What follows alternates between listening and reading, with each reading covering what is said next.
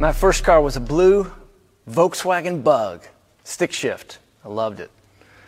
Most cars those days were stick shift, and the normal for me was like every couple of months I would have to get some friends of mine to push it from behind, and then I would put it in first gear and then pop the clutch in order to start it. That became kind of a norm. Yeah, there's something wrong with the battery. I don't know what it was, but it wasn't that unusual. But that was my normal. What's your normal? You know, sometimes we get used to things that we shouldn't get used to. Maybe you've got a door that sticks. You know, you got to lift it up in order to push it in and fully lock it. Maybe it has something to do with your joints. I don't know. maybe that's your normal. You know, being able to get out of a chair in a certain way. And sometimes when there's a crisis, usually you hear someone say something like this: "I can't wait for things to get back to normal." You know, in these days, I'm hearing that a lot. And I want to challenge you this morning to consider that maybe getting back to normal is not quite what you want. Maybe you need a new normal. From the Word of God, 1 Peter chapter 1, verses 1 through 9. Hear God's Word this morning. Peter, an apostle of Jesus Christ, to those who are elect exiles of the dispersion in Pontus, Galatia, Cappadocia, Asia, Bithynia, according to the foreknowledge of God the Father in the sanctification of the Spirit, for obedience to Jesus Christ and for the sprinkling with His blood. May grace and peace be multiplied to you. Blessed be the God and Father of our Lord Jesus Christ. According to His mercy, He has caused us to be born again to a living hope through the resurrection of Jesus Christ from the dead, to an inheritance that is imperishable, undefiled, unfading, kept in heaven for you, who, by God's power, are being guarded through faith for a salvation ready to be revealed in the last time. In this you rejoice, though now, for a little while, if necessary, you have been grieved by various trials, so that the tested genuineness of your faith, more precious than gold that perishes though it is tested by fire, may be found to result in praise and glory and honor in the revelation of Jesus Christ. Though you have not seen Him, you love Him. Though you do not see Him now, you believe in Him and rejoice with joy that is inexpressible and filled with glory, obtaining the outcome of your faith, the salvation of your souls. This is God's Word. Let us pray. God, bless us now through this, your Word, not only to our minds to understand it, but to our hearts to receive it and believe it, that through our lives we may live it. In Jesus' name, amen. A new normal. A new normal where your faith is formed. That's where we're going. You know, difficulty and the testing that you heard just a minute ago in the Scriptures. Difficulty has the ability to form us in faith. And this morning I want to look at how faith can get elevated as it's formed. Elevated over fillers, elevated over flight, elevated over fear. That's where we're going. Fillers, flight, and fear. Those are things that compete with faith. This morning, let's look at how difficulty can be elevated over those three. Let's go. First, faith can be elevated through difficulty if you let it. If you let it. Difficulties can elevate your faith over fillers. Now, what do I mean by fillers? Fillers is like gaps. When you don't know something, we don't like gaps. We try to fill in the gaps. So fillers are those things that go after the gaps and try to explain something. We become great explainers when we don't know. You know, so for example, maybe somebody leaves town and someone says, "Hey, someone left town," and you knew something about them, and you start filling in the gap. Or maybe somebody called you out of the blue and you think, "Why did she call me? I wonder if she wants something." You know, and sometimes what's in us, not necessarily what's out there or what's real, sometimes what's in us fills in the gaps. You know, Job had some fillers in his life. Job from the Old Testament, that tragic figure. Job, tragic but faithful. Had some people around him who were always trying to explain what was going on when things were going wrong, when he was facing difficulty. He had those three classic friends, in air quotes. They were fillers. They were always coming in and saying, well, this must be happening, or there must be some reason, or you must have done something wrong. People are always trying to explain what's going on in the moment, rather than just being present in the moment, rather than just sitting with the moment. We don't like gaps. We fill in the gaps.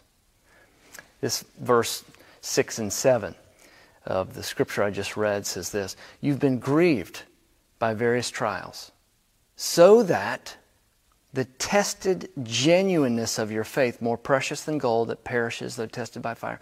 What he's saying is he's illustrating what he means. The reason our faith is tested sometimes is to show you to you. Show you your faith. And to show you in the testing of your faith where there are weak spots, what needs to grow. He's using this illustration of gold. You've probably heard this before, a silversmith. How do you know when silver has been refined enough? When the dross, as they say, the dross has been burned away. And the silversmith says, when I can see my image in it. That's you and your faith. God is using your life to perfect your faith. A lot of times we think that it's faith to perfect our life, right?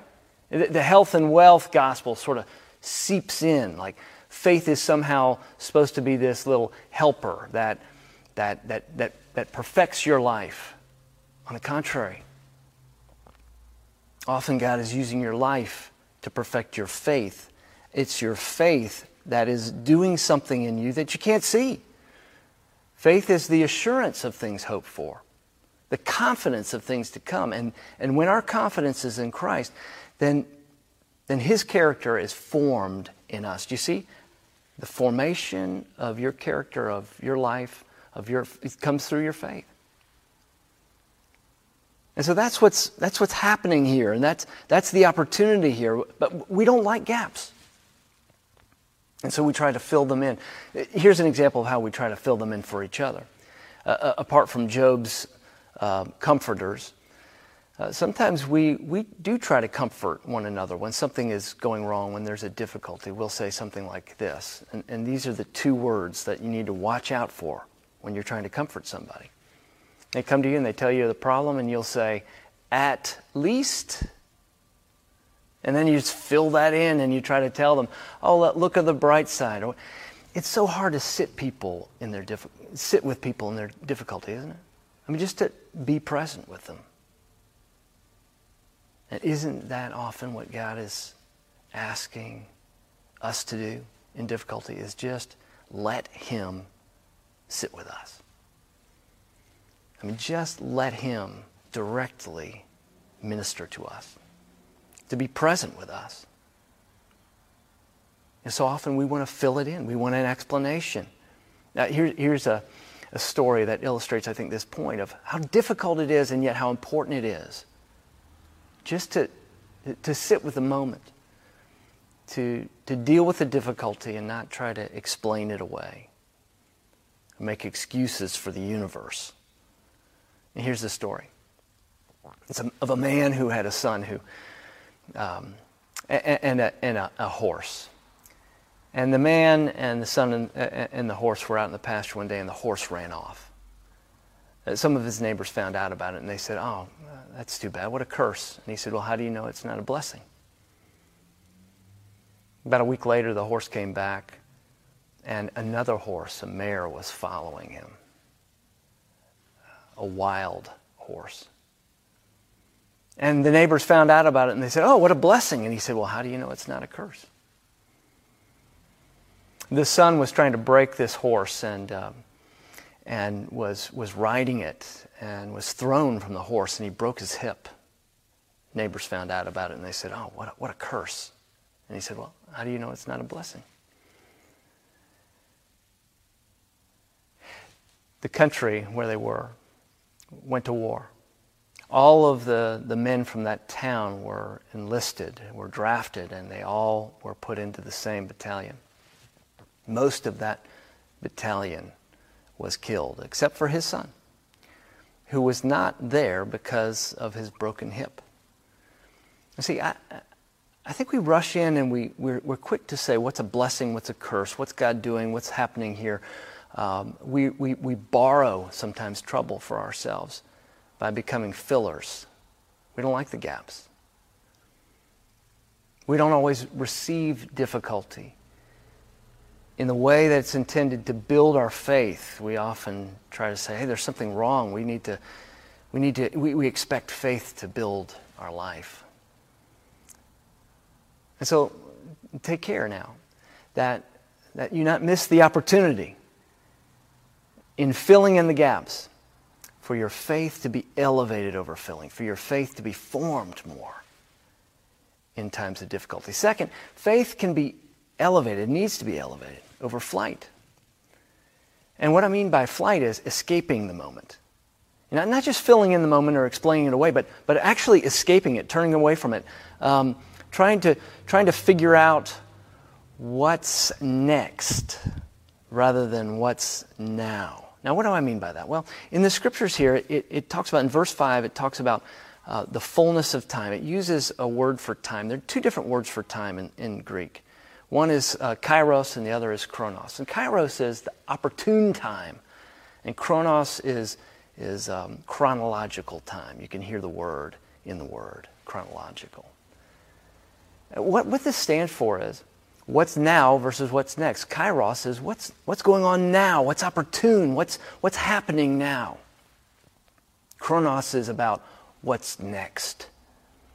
And what I'm saying then about flight is that so often we rush to what's next. We want to know what's next. We want to figure out what's next rather than just simply being present and receiving from God what is now.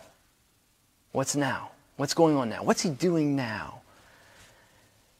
And not borrowing from what's next. I'm hearing this a lot, and there's a word for this. It's called eschatology. Eschatology is just the study of last things or last times.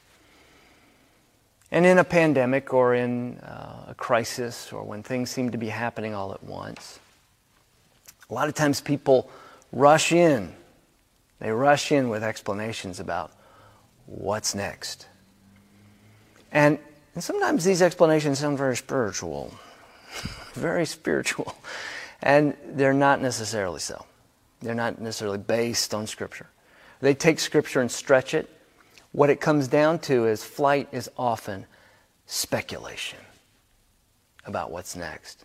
And because I feel good about it, or because I had I had Taco Bell yesterday and it kept me up last night and I felt like sort of a heart rush about the thing, then I've decided for myself that this is something, a message from God.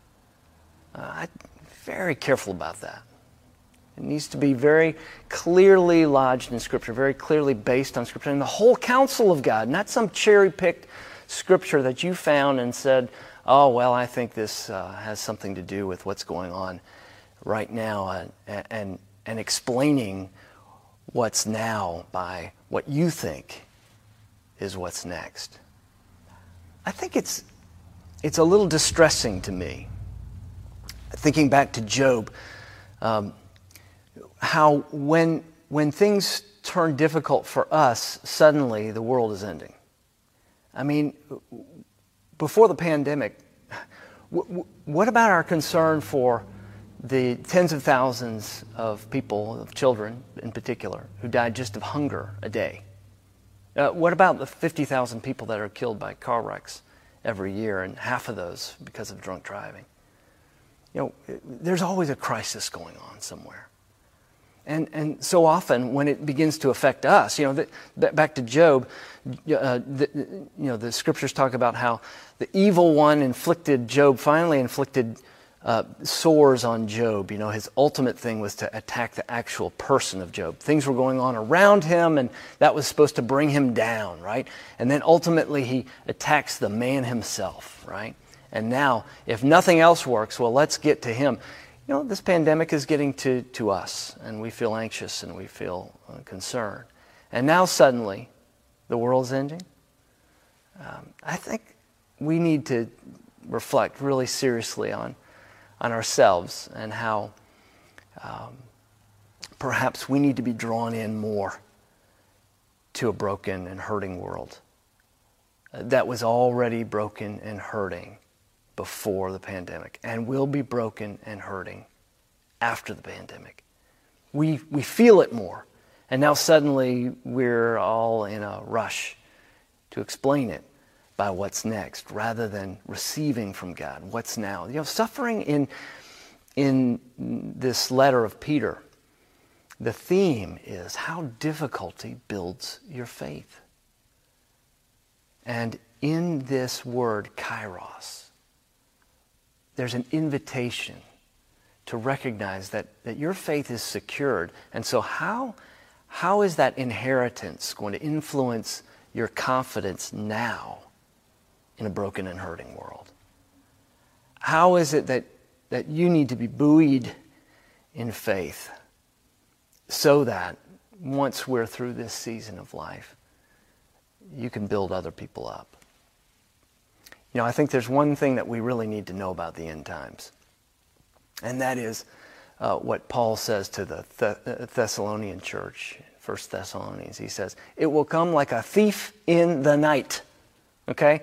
So if you're speculating about what's going on or what's next, then you might ask yourself, thief in the night, what message am I supposed to be getting about the end times coming like a thief in the night?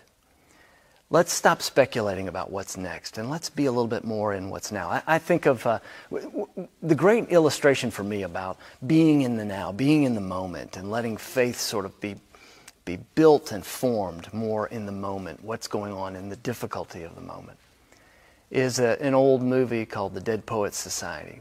Robin Williams plays a teacher, and he's trying to help these students who are just under the gun, and I think it's sort of modeled after St. Andrews or Exeter, one of those elite northeastern schools with a lot of pressure on these boys to perform.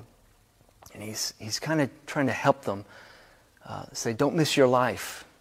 Don't waste the time. Don't miss your life in the midst of your achievements and your goals and your drivenness.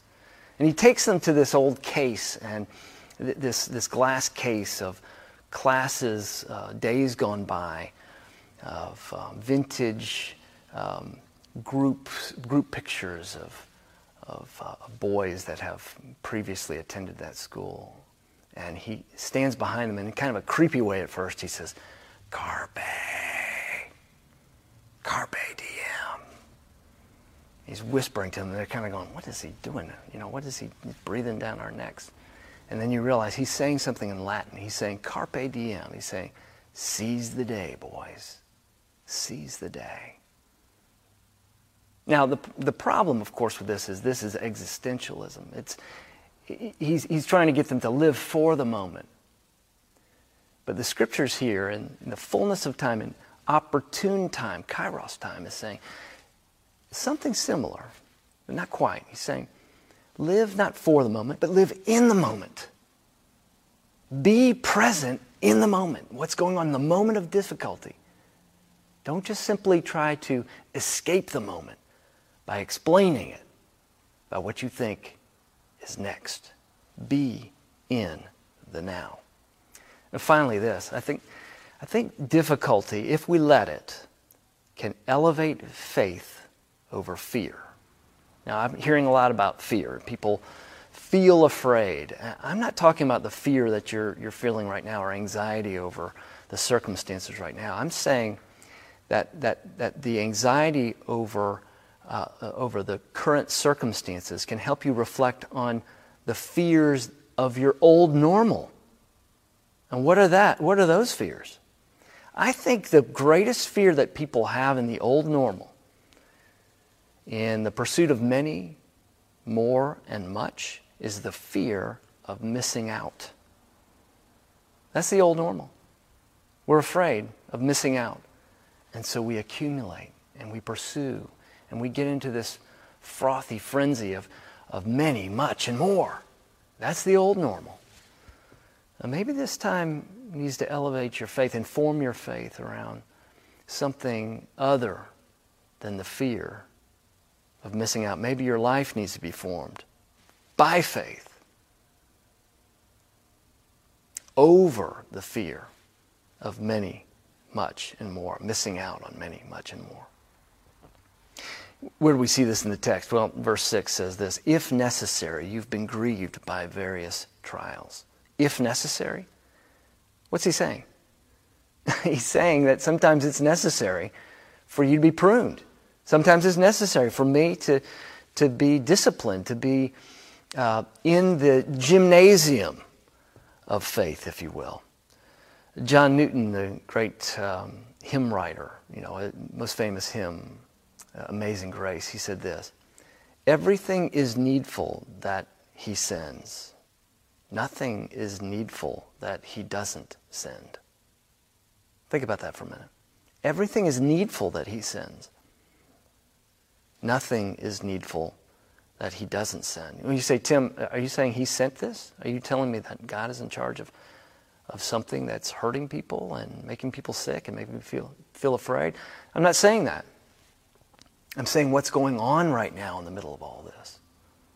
How does God use the turns of events in a hurting and broken world to form you?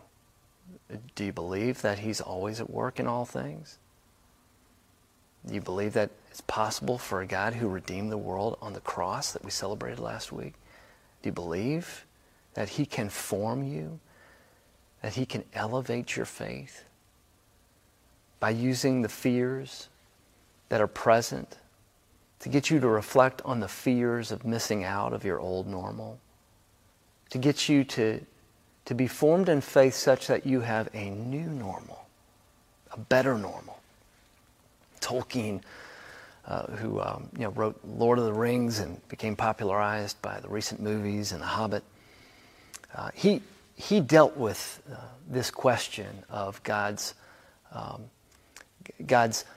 testing us, testing our faith. There was a letter that was sent to him accusing him of making light of death, which really is laughable if you know Tolkien's history. This is a man who lost both of his parents. He remembers it, but he was quite young. This is a man who was formed in a lot of ways by loss of death. And he said this.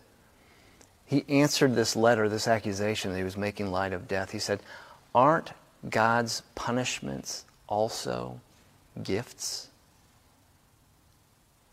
Aren't God's punishments also gifts?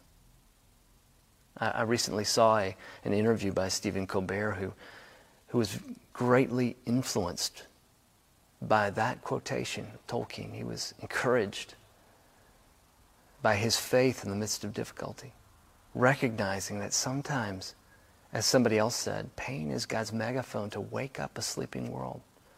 There are places where we're sleeping, places in our souls that need to wake up. Wake up to what God is doing in this present moment. Wake up to the now. I asked for your feedback this week about how you're being formed, about what's going on in the midst of this time. One person said, I stopped wearing my Apple Watch.